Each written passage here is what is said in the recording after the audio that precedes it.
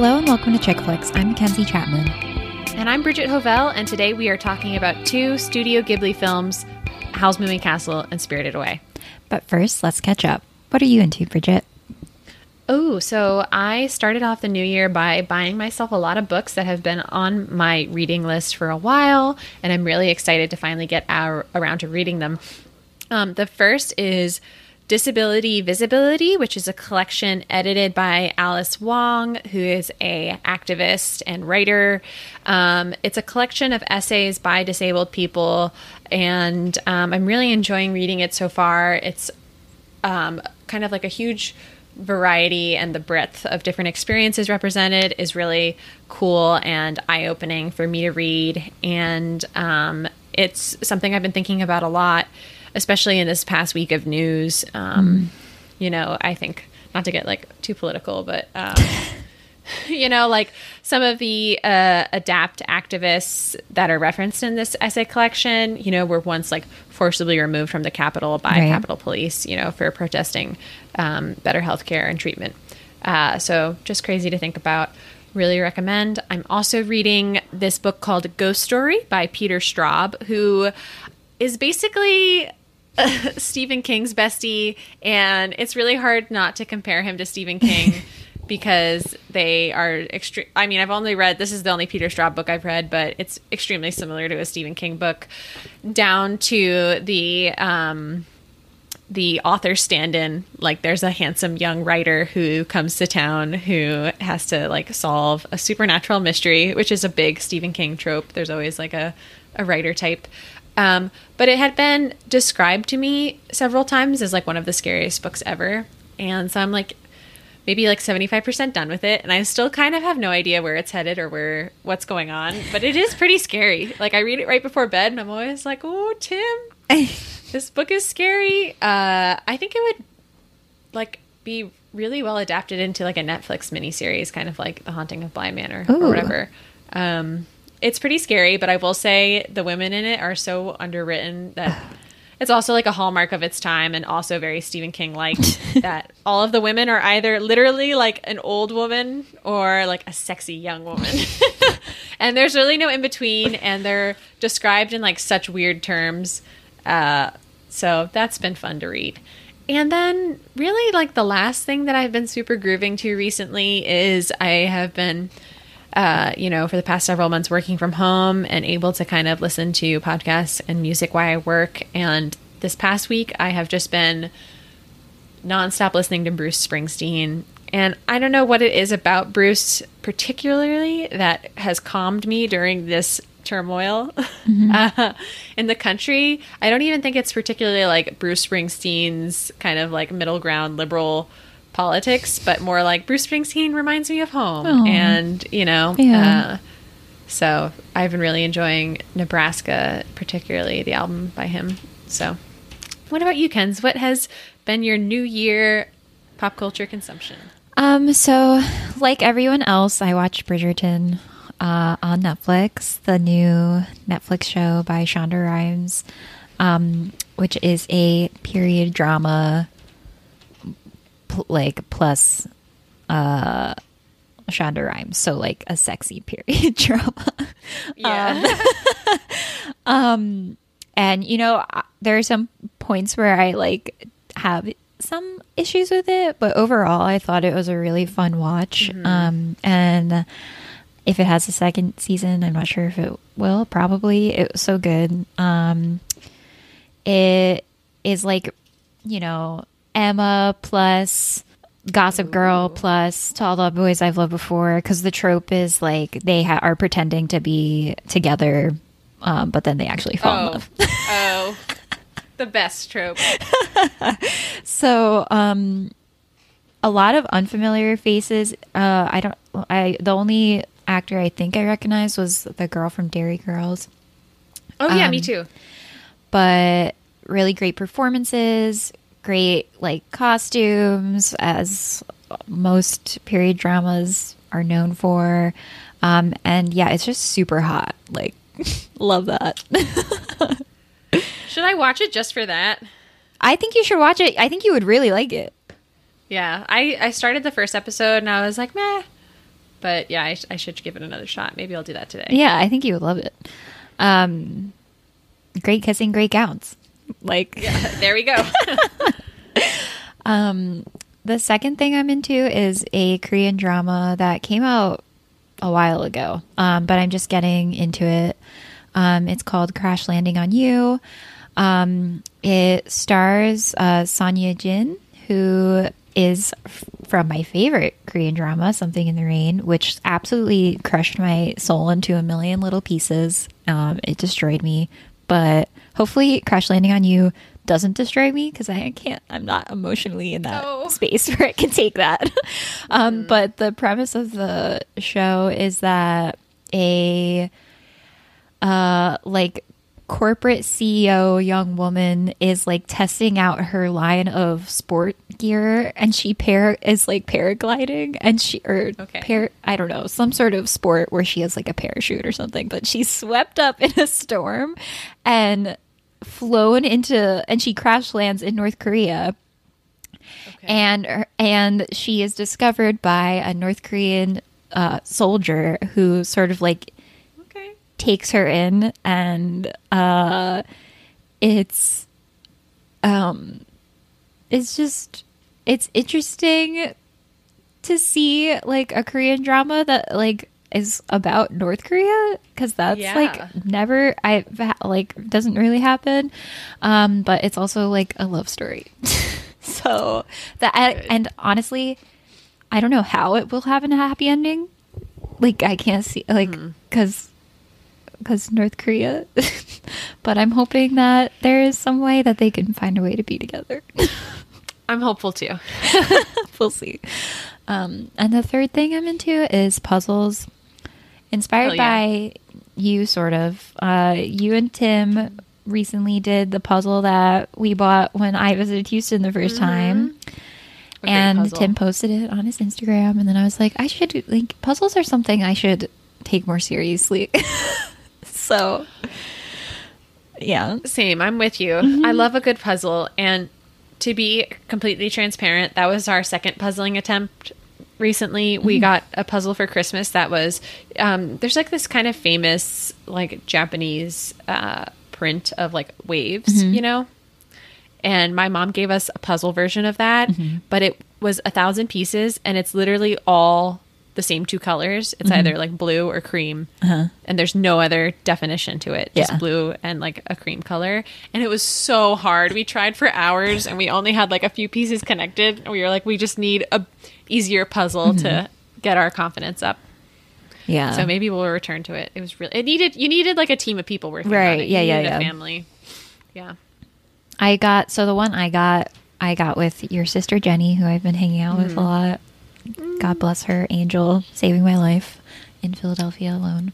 But we went to Dig Flick, and I got like a puzzle that has like a bunch of surrealist art on it, like from different artists, and like little illustrations of the artists too.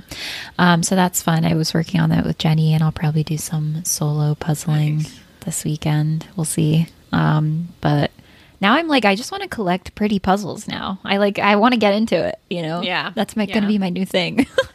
I remember seeing a trailer for like an indie movie a couple years ago that had a woman who was really into puzzling. And I remember in the trailer, she's like, this is my thing. And her husband was played by Roy from The Office. And he's like, I don't understand the puzzling, like yelling at her. And then she falls in love with her puzzling partner. Love that. Who's sexy.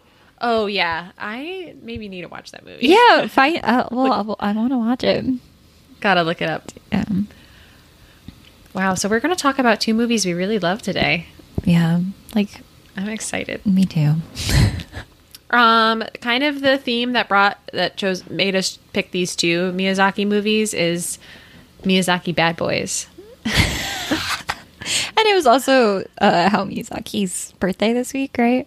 Oh, yes. His 80th birthday was just this week. So he's a Capricorn. Oh. Which tracks to me whenever I read an interview with him. Capricorns are one of the signs that I don't know anything about. I feel like Sagittarius and Capricorn. Those winter months. Yeah, I have like no clue what they do, you know? Well, maybe you'll get a better sense at the end of this episode. Yeah, hopefully. And I think I think both of these movies too, it turned out to be a good choice for this week because this week has been fucking stressful. So You're right. You're right. This has been a really stressful week, and these movies are such escapes into more fanciful, magical worlds where people have good character. Yeah. And love each other. Okay, let's jump in. Our first movie is Howl's Moving Castle from 2004. Sophie is a shy young milliner who considers herself plain and unimportant. When she encounters the wizard Howl while on her way to meet her sister, she is unwittingly drawn into her kingdom's war, which relies upon the magic of witches and wizards like Howl.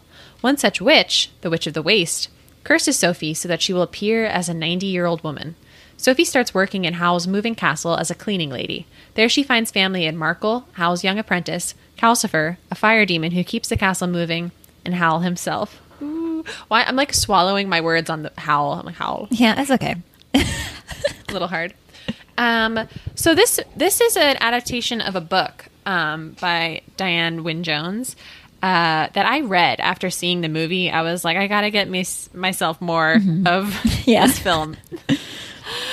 And the book is good, but when I was looking at 1-star reviews, almost all of the 1-star reviews for this movie were angry book readers who were like, this is nothing like the book. They changed so much.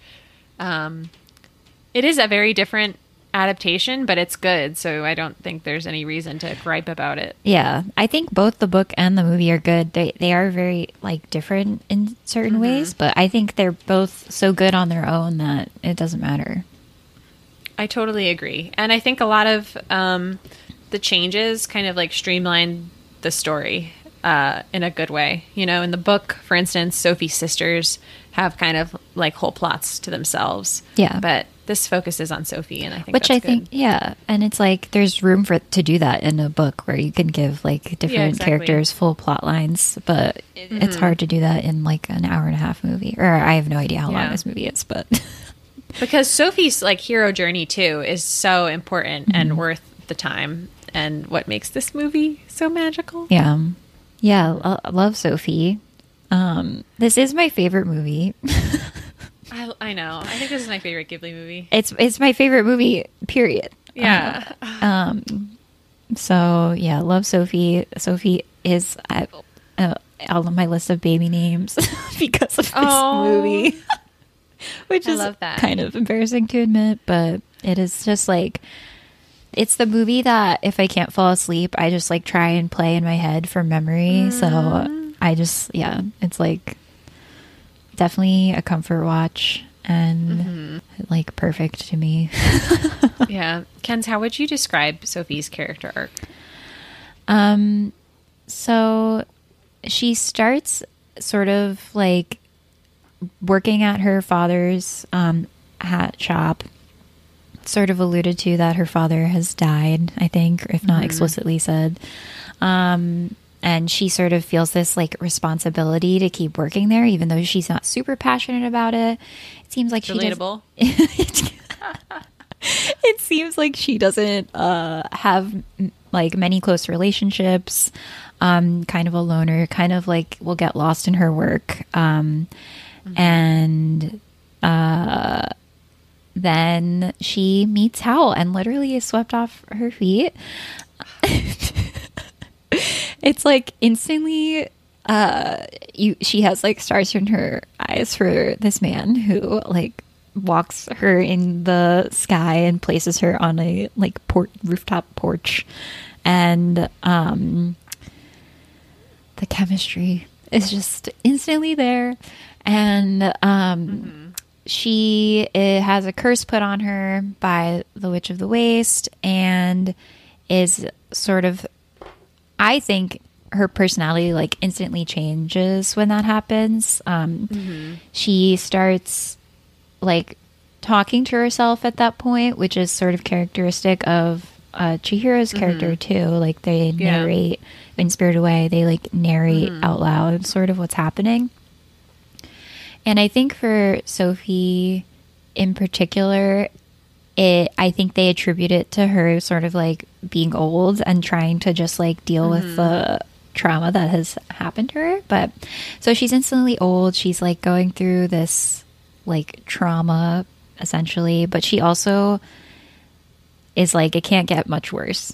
And so I think it like jolts her out of her like kind of slumber that she has been in, or like her like complacency in her lot in life. And so she sets out on a journey to find someone to break her curse. But she's also like, you know, I'm not afraid anymore because the worst thing has already happened to me. But sorry, I'm talking so much. I'm just like describing the entire plot of the movie. But she basically, I think, like learns to accept her emotions throughout the movie and just gets a lot more confident. And I think that is sort of like what inspires Hal to be braver as well, because he tells her to run away from him because he's afraid he's like this monster. But she's like, no, I'm not going to run away from you. I don't care. I love you.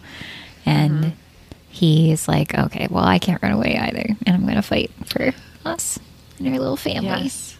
Did that even answer the question? That was just me talking. Yes. No, it is. It does. It does. And I think something interesting about Miyazaki's like heroines in particular too is that they really defy what I think a lot of other male creators would do to create quote unquote the dreaded strong female character. You know, I think that like Sophie, for instance, her strength comes from a lot of like maybe soft skills. Oh, I just like stuttered so hard to say that, like I was frightened. Soft skills, you know, or like kind of like womanly attributes to, you know, she is literally like the cleaning lady when she is introduced, and she says, you know, jokingly to Markle, like, I'm the worst witch, I'm the kind that cleans. But Miyazaki himself said that this is his favorite creation, and he said, I wanted to convey the message that life is worth living, and I don't think that's changed, which I think is really beautiful. And another quote I wanted to read about the movie is from Petrana Radulovic in Polygon, who says that as the movie progresses, the scenes of normal domestic life, the cleaning, the market trips, the laundry, become all the more important as Hal begins to lose his grip on humanity. Sophie, Calcifer, and Markle, and this life that they've created inspire Hal to stay and defend it, which is really beautiful. And I think also something really special about Miyazaki films too, or that the love stories in them come about because the people are like mutually benefiting each other and like mutually making each other better. Yeah. Which is like very special and I think important for kids to see. Yeah, I think so too. And I think that the love story, they do like you said, like mutually benefit each other, but they also go on like their own individual growth journeys, which I also think is important. They don't like rely. I think it's important that they like their growth journeys don't rely on one another, I guess. Even though they fit really well together. Yeah. And Sophie is definitely also a witch, which is not explicitly said in the movie. But I think like upon rewatches, you kind of pick up that Sophie has her own power, like literally, and that she can do things that normal people can't. Like she can pick up Calcifer and handle other magical creatures. Yeah. I think, and this is something I think about a lot. I mean, I just think about this movie a lot, but in the book, Sophie sort of becomes a witch throughout the book, sort of, because she is talking out loud to herself, and she talks out loud to like objects, and by speaking to them, she like speaks them to life. Yeah, and that's cool. So I think that in the movie, that could be another reason why she's like talking to herself. But I don't know. I like that idea of like magic, that it's like if you care about something, you sort of like bring it to life almost. Yeah, definitely. I think the magical world introduced in this movie is so interesting, and you really want to spend more time there. And I like that, like you were saying too, like curses are kind of like a secret that you can't tell anyone. You know, like that's the power of the curse, which is something that I think in the film is kind of broken through creating bonds with people. Yeah. Like the curses come apart because people are learn to be vulnerable with each other. And I love also too why we're tearing up that Sophie is a tearful heroine representation. You know, she cries throughout the movie. Yeah. Yes. She just cries when anything is difficult or she's feeling it, which I really like. And of course, we should talk about Howl, who strikes a chord in all who watch this film as an ideal boyfriend, even though he has many flaws. I would give it all up for Howl. Definitely. And he is voiced in the English dub version by Christian Bale, who is doing his Batman voice, but with, I think, a lot more charm. It's like he's like, his voice is so like soft spoken. It's like every word is like almost like a whisper. It's like every time it's like he's sharing a secret with you. Yes. Yeah, I know. And in the original Japanese version, he's voiced by like a pop star, I think, which I thought was also very fitting too, that he has that kind of rock star, pop star quality to him. Yeah, for sure. I mean, their love story is just so good, and I think the other thing that makes it really good is that Howl like kind of recognizes Sophie as special too, which is, you know, that trope out there for lonely girls. He makes her through his magic like her own special room, and really just like at many different opportunities throughout the movie like recognizes her special powers and qualities. Yeah. Yeah. I think at first too it's like he's sort of just trusting, because the reason that he seeks her out in the first place is because she went back in the past and was like, find me in the future or whatever, I think. Yeah. So he's sort of just like trusting that this is like the thing that he has to do, I think, like find her and like create this relationship with her. But I do think you're right in that like he also like, I think it is like him discovering that she is like worthy of love, and that she discovers they both are. Yeah. They both discover that about themselves. So special. I love the themes of found family as well.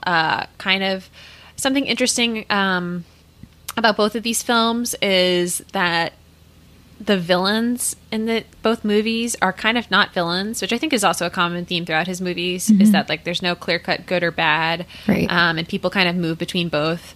In this film, it's the Witch of the Waste, who starts out as this threatening figure who, you know, curses Sophie, and then she's kind of like nullified by the end of the movie and becomes like part of the family. And, you know, I think he gives the audience the ability to see like how like wicked people can be pitiable and childlike and then less scary. Right. She's also voiced by Lauren Bacall, which blew my mind when I first found that out. But like does such a good job. I feel like every person is cast so well. You know, the sister is played by Kitty from Pride and Prejudice. Yeah, Jenna Malone, who's great. And then Josh Hutcherson, two Hunger Games alumna, is Markle, who's also very good.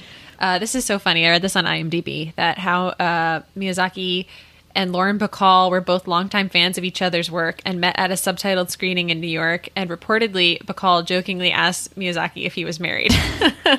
Wow. And he also says something really complimentary about her, saying that she basically, like, he loved her performance and that she really brought something to it, that I think he liked, that she kind of has like this gravelly voice. Yeah. You know, it's an interesting kind of like subtext that felt very adult to me that I picked up on, and this may be me totally spitballing and way out of pocket, but kind of the other villain of the movie, Madame Sullivan, who's a powerful witch who works for the king and is kind of like sowing discord and continuing this like senseless war. She has this implied like former relationship with Howl as his previous like mentor, and to me it seems like it's a little bit of subtext that it's like was a romantic relationship. I think it was abusive. I thought that watching it this time too, that I was like was Howl abused as a kid? Because all of her like, she has these like clone servants that are all like mini versions of Howl, and I was like, fuck, poor Howl. He was probably abused, and that's why he has weird like relationship issues and mom issues, like older women issues. Definitely. And she says some like weird things too, you know, like, oh, I guess you finally found your true love, Howl, at the end of the film. Very creepy. Yeah, I had never read it until watching it last night, where I was like, shit. Yeah, I thought the same thing. I thought that was very kind of like upsetting, and definitely gave Hal a bit more depth as a character too. Yeah. Yeah, and she's voiced by Blythe Danner, Gwyneth Paltrow's mom. Oh, wow. Yeah. Billy Crystal also does a great job as Calcifer. So much joy in that role. And one of my favorite animations, like Calcifer is so expressive and fun to watch. Another cool thing about this movie is that it is a kids movie, and this is true for I think most of the Studio Ghibli movies, is that they're kids movies that all kids will enjoy, but adults can also enjoy them a lot. And Roger Ebert in his review said many directors pitch their movies at 10-year-olds and then claim they are for the whole family, in quotes. Miyazaki makes a film that adults found fascinating at the Berlin Telluride and Toronto film festivals and claims it is for 10-year-olds. I think that, like, I did watch these movies as a kid. My mom, like, got us into them when I was super young. And I loved them when I was a kid. But I still love them as an adult. And like I was just saying, like with Howl's Moving Castle, and just like seeing Howl as like maybe he was like abused as a kid. Like I do, every time I watch it, it like hits me in a different way, which I think is just like a testament to how impressive the movie is, because I've seen them like so many times. And especially like Spirited Away too hit me in a different way too this rewatch. And I just think it's like they're movies that you could come back to at any age, at any point in your life, and like find something extremely meaningful and like helpful for you in them. And that's why this is my favorite movie.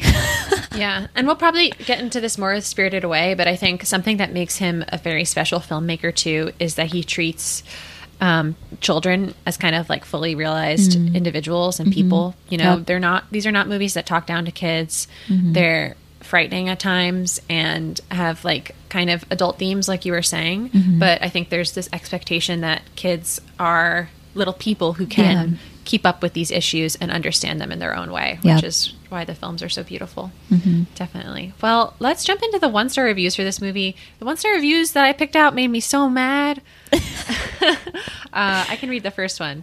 Okay. Were we supposed to imagine he fell in love with Sophie or whatever her name was? What with all their powerful scenes together and such. If they had a single scene together that indicated anything even approaching so much as friendship until the last 5 seconds of the film, I missed it. The two had no chemistry and acted as two strangers who happened to be in the same general vicinity. Just wrong. Just so wrong. All these 1-star reviews are just like so wrong. I think that's your opinion. It's wrong.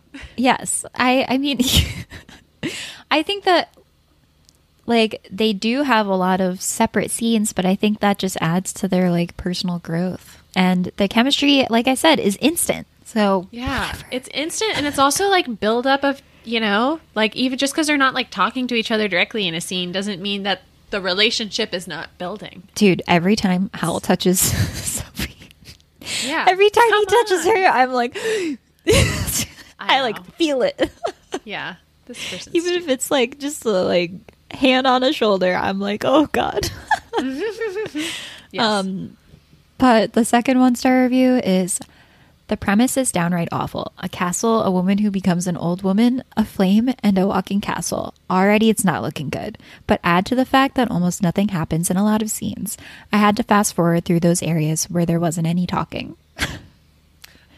This person can only watch Gilmore Girls, and I know. It's the Spirited Away ones are even worse.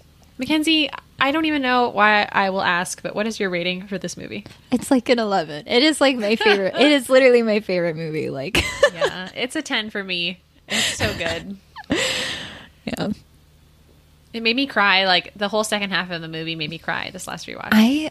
Yes, watching it last night, like this week was just super stressful. I'll say it again, but I was just like typing it in, and I saw the picture came up, and I started to tear up from like relief. I was just like, such a good movie.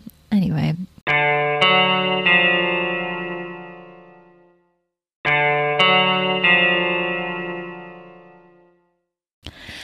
next movie is Spirited Away from 2003. Is it 2000? I thought it was 2001. Maybe that's the American version, like the release of the American version. I don't know. I could be totally wrong, but I think it was 2001. Okay, I believe you. On their way to their new home, 10-year-old Chihiro's family takes a detour that leads them to a mysterious abandoned bathhouse. Chihiro is uneasy, but her parents quickly find a buffet of food. Chihiro realizes too late that they have crossed into the spirit world and her family is in danger. After eating the spirit food, her parents are transformed into pigs. To rescue them, Chihiro must work in the bathhouse under the watch of the witch Yubaba and in the company of many mysterious spirits. Most mysterious among them is Haku, a boy who can transform into a dragon who may have met Chihiro before. Ooh, so I'm definitely less familiar with Spirited Away than Howl, because it used to scare the shit out of me as a kid. Yeah, I don't know. I never got super scared of it. I did like in third grade, which is why I think it was 2001 because I think I was in third grade. Watched it for like a week or on like every single day after school. Oh my gosh. On DVD. Devoted. What got me is her parents being imperiled really stressed me out as a kid. Like that her parents are also kind of depicted not in a very noble or flattering manner. They're kind of like gluttonous and make stupid decisions, and that's why they're punished. Was very stressful for me as a kid. And then also No Face really, really creeped me out. Yeah. Like a lot. I think we've talked about this in other episodes, but I forget which ones. Maybe the witch or something. But like how like realizing that your parents are not can also make mistakes and like sometimes don't know what is going on is a super scary realization to have as a kid. Yeah, definitely. And this movie kind of like Howl's Moving Castle is about like Chihiro as a heroine coming into her own. She really feels like a real like 10-year-old girl. Also read many quotes from Miyazaki where he was like, this one's for the 10-year-old girls. Like specifically he is like, I wanted to make a movie for 10-year-old girls. And he was very concerned with her seeming like a realistic kid, which she is. And a lot of the 1-star reviews I was reading for this movie are like, she's so annoying. And I'm like, yeah, she's a 10-year-old girl. Yeah. Yeah. It tracks. Yeah. And I like too that her like her growth or her like coming into her own or like arc of maturity or whatever throughout the movie is pretty much, it's like very clear to me that it's about her gaining confidence and getting more courageous, which I think is awesome. Like I think 2 scenes that really illustrate that are in the beginning where she just arrives to the bathhouse and she's instructed by Haku to go to the boiler room and she has to make her way down these really steep, really rickety stairs, and she's very gingerly like taking each step down the stairs and sort of just like sliding on her butt from each stair to the next. But then at the end of the movie, there's a point where she has to find Haku because he's hurt, and she is making her way similarly on the outside of the bathhouse. She ties up her hair, ties up her pants, and like runs across this pipe that is like way more dangerous and way more like it's just like a bad decision, I guess, but it works, and she just does it, and she has like no hesitation and is just like, this is what I have to do to like help my friend. I think those are 2, that's like a great like comparison to show just how brave she's become and just more like confident, I guess, in her like own decisions. And when she turns away presence from No Face, and just stands up to Yubaba and the witch. She becomes a lot more sure of herself, like more calm and like It's very inspiring. Yeah, she does, and we're like introduced to her, and she is like moving, and she feels really anxious. And when her parents start like exploring the abandoned like field, she's incredibly anxious, and like it's very relatable. I was such an anxious little kid too. Me too. In that exact way.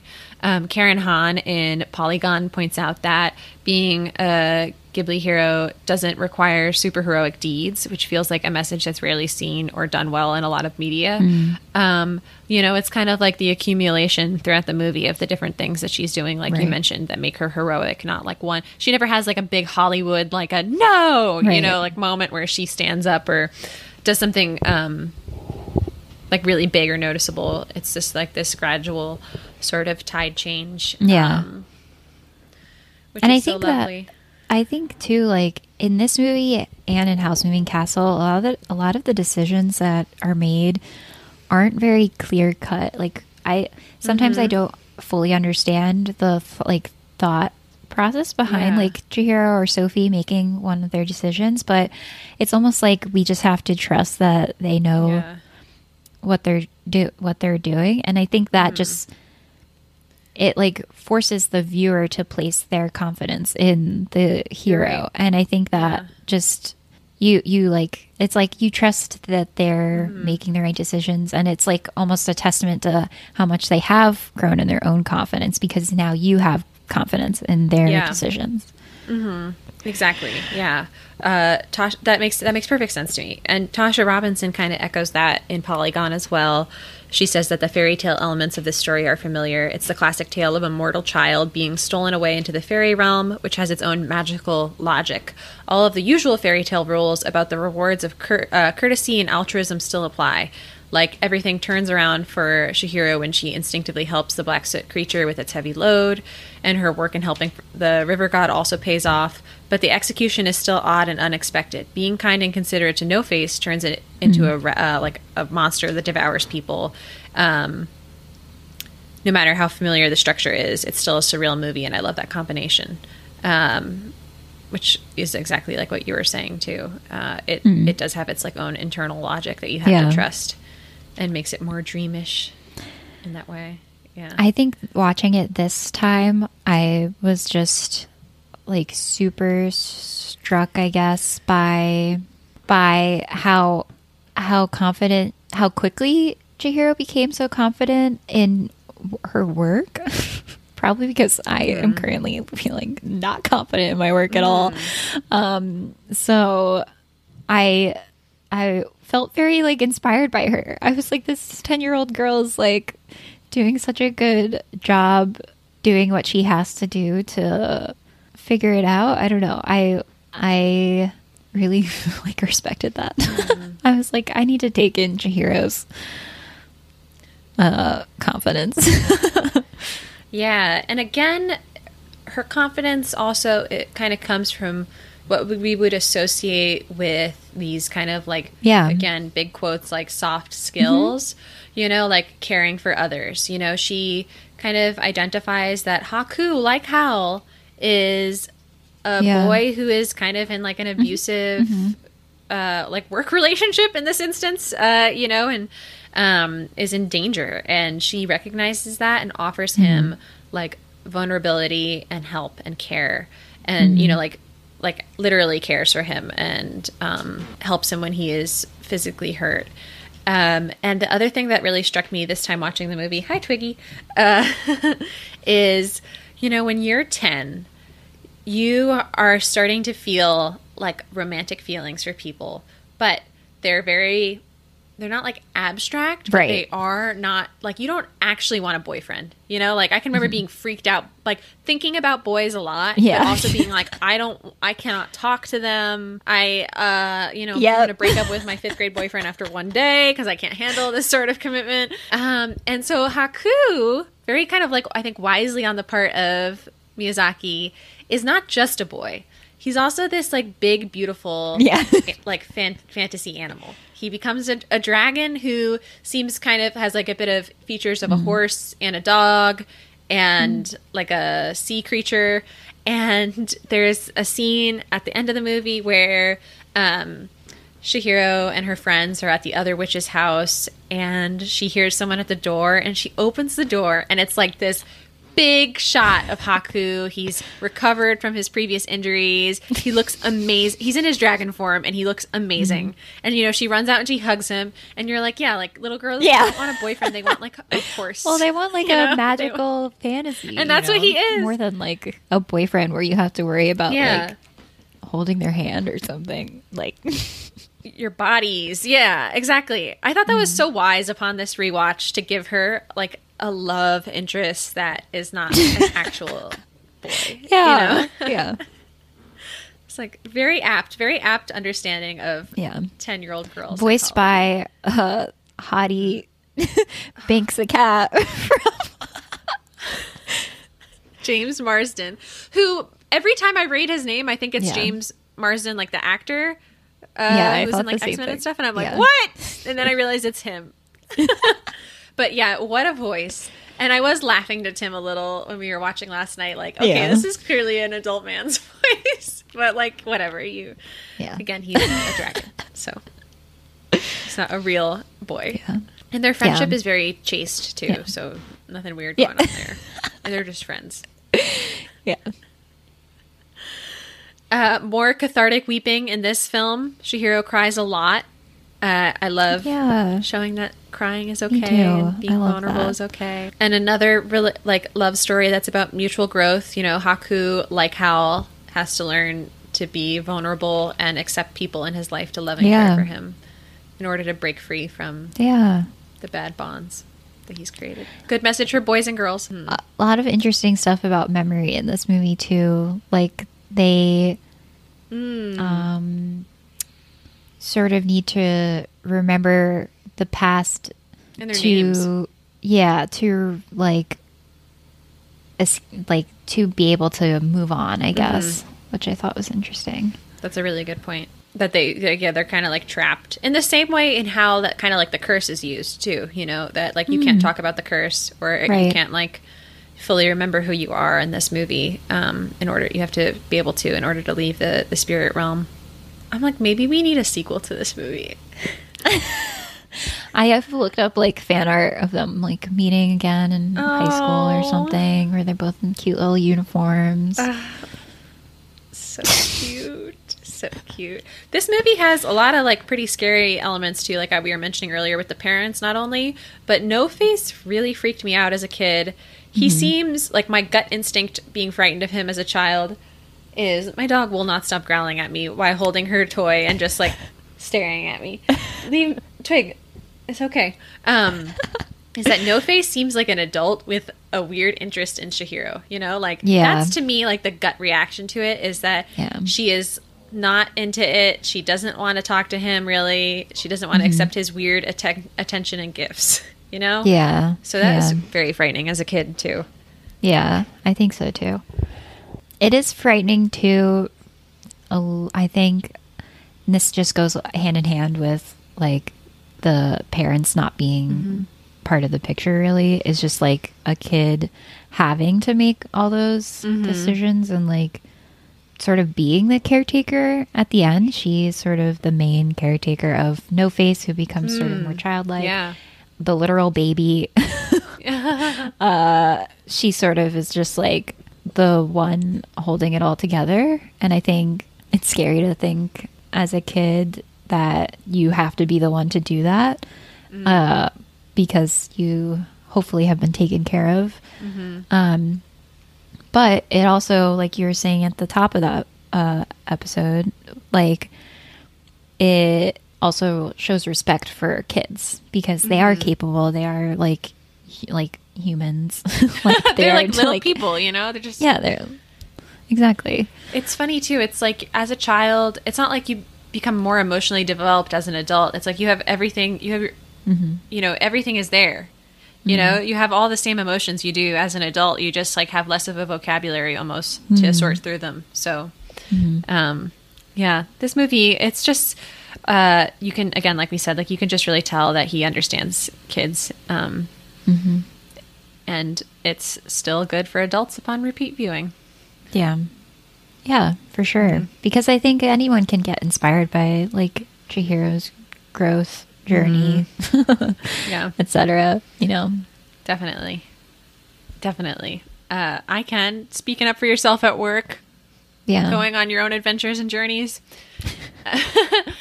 There's one star review for this movie, and as I was reading it last night, I commented in the doc, "Oh my fucking god," because it's just so atrocious. It's so bad. Here we go.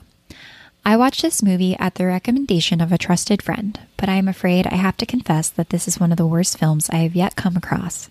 The animation technique is technically well executed, but the plot got spirited away in the process. At every instant, new, completely unmotivated themes come up. Certainly imaginative, quote, but not, quote, creative, unquote, as another friend put it very succinctly. The beginning is intriguing and raises high expectations, but I cannot help but think that the writer and director increasingly lost any sense of what the film should be about. Throughout most of the second half, so-called evil, quote, stink spirits, unquote, run around vomiting nonstop, mildly amusing to watch. And towards the very end, the film deteriorates into a sentimental, unoriginal story of true love and a misunderstood, wrongly resented witch. Oh my god, what a complete waste of time. Has a person ever been so wrong before? No. The thing about this review that really like makes me fucking angry is that you can tell the person writing this was like, I'm smart. I'm taking this movie down. Yeah. But like, this is a person that I would never want to be friends with too. You know, that like a story that they say is about true love and a misunderstood, wrongly resented witch. Like, yeah, guess what? Like, that's what most stories, not the witch part, but like, you know, like, it just also seems like this kind of, I almost want to say like, I don't know, like an over-reliance on plot too, like wanting plot to be like point A to point B to point C.